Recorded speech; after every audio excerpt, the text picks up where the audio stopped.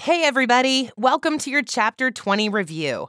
Today, we will cover resistance training, our final component of integrated training.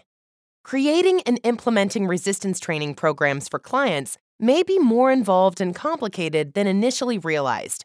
Careful consideration must be taken to adequately meet the many facets of exercise principles, including any manipulation of training variables throughout the planned program. You need to ensure that your workouts produce the desired outcomes for each individual. Programs that fail are at risk for decreased exercise adherence and increased risk of injury. Resistance training concepts are actually very scientific and detailed. It's critical to understand and be able to explain the principles of adaptation, progressive overload, and specificity, characteristics of strength development, and the various types of training systems, implementation, and exercise progressions. There's a lot more to it than shows up on the surface, right? Your clients might think they know more than they do about resistance training, so educating them will be critical along the way. It's a popular form of training that people get into for a variety of reasons, and they may have developed preconceived notions about it. Knowing the content inside and out will allow you to educate your clients and guide them through safe and effective resistance training programs. Ultimately, what resistance training really does is challenge and stress the neuromuscular system, acting as a catalyst for developing or maintaining lean body mass, or fat-free mass. Whether your clients are looking to change body composition, enhance strength, athletic performance, or durability, resistance training can help. Once you're done with this chapter, you should be able to summarize how resistance training affects the human body, define resistance training systems, identify the acute variables of training, categorize resistance exercises for different client types, goals, and adaptations, and employ methods to safely execute, instruct, and cue resistance exercises. To start, let's talk about how resistance training works.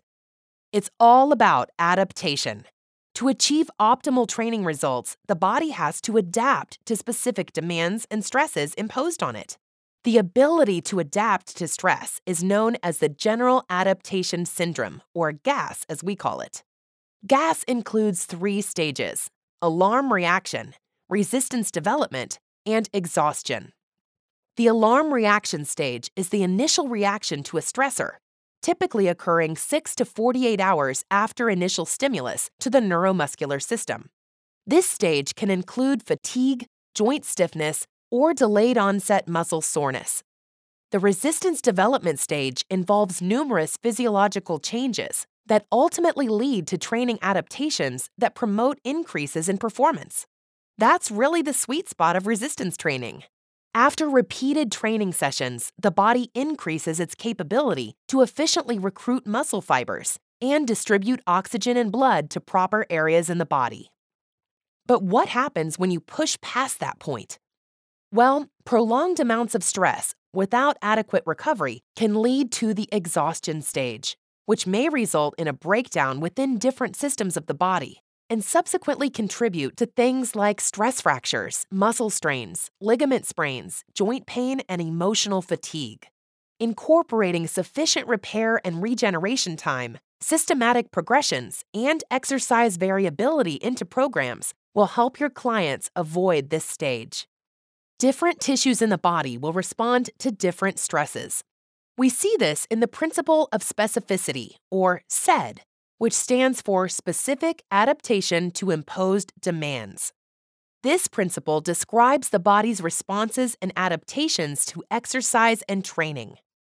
For example, someone repeatedly lifting heavy weights will produce higher levels of maximal strength, whereas a person repeatedly lifting lighter weights for a greater number of repetitions will develop higher levels of muscular endurance. There are different types of specificity, with 3 in particular you should be aware of and are highly relevant to training.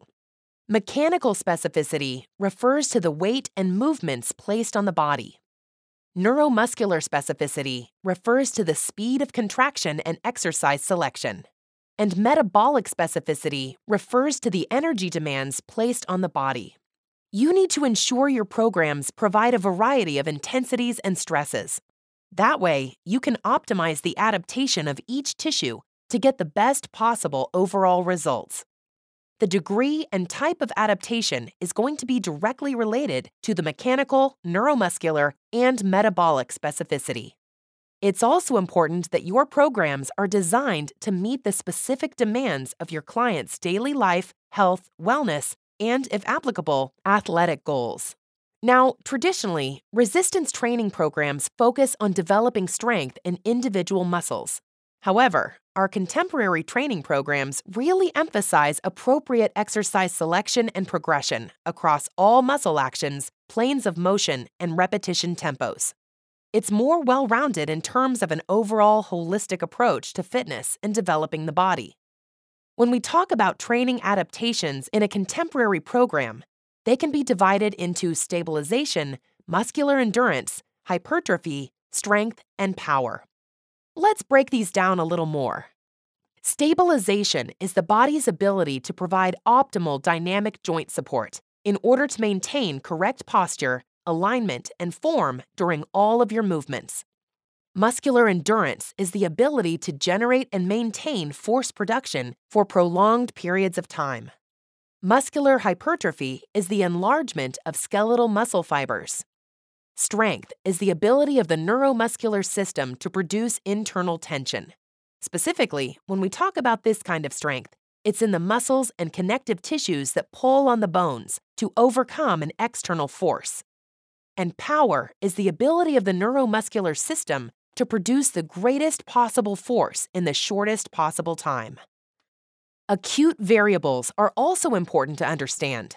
They describe the exercise training options you can use in resistance training to vary the program, such as repetitions, sets, training intensity, repetition tempo, rest intervals, training volume, training frequency, training duration, exercise selection, and exercise order. Why are they important? Well, because acute variables determine the type, amount, and duration of stress placed on the body. This ultimately dictates what adaptation the body will incur. So you have to be very specific and strategic to get the exact results you want, while still protecting your client's safety and minimizing risk of any kind of strain. There are many training systems you can use to structure a resistance program. You'll get a variety of effects depending on what you choose. Some of the most common training systems include the single set, multiple set, pyramid, superset, complex, drop set, giant set, rest pause set, circuit training, peripheral heart action, split routine, vertical loading, and horizontal loading systems. Yep, it's a lot. The good news is this comprehensive list gives you a lot of opportunity to introduce variety and creativity into your client programs.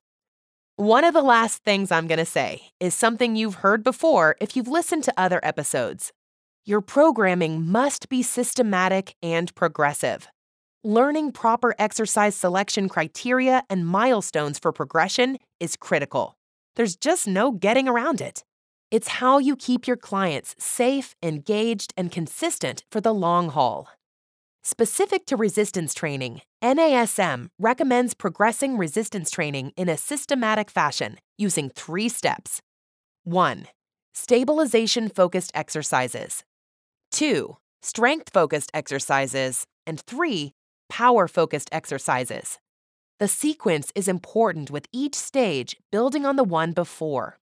You must have stabilization to build strength, and you need strength to produce power. And remember, form first.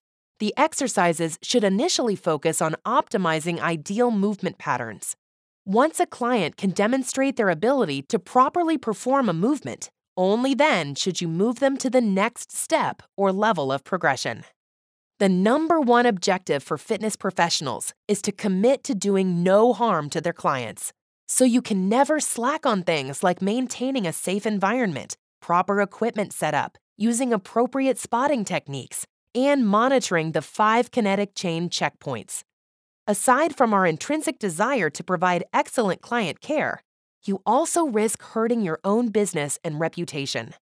On the other hand, if you dedicate yourself to becoming a master of the principles and concepts and accurately communicating and demonstrating them, you'll build lasting professional relationships with loyal clients. Even better, you'll get a front row seat to watching their lives improve. Great job so far. Keep it up. Until next time, be well and happy studying.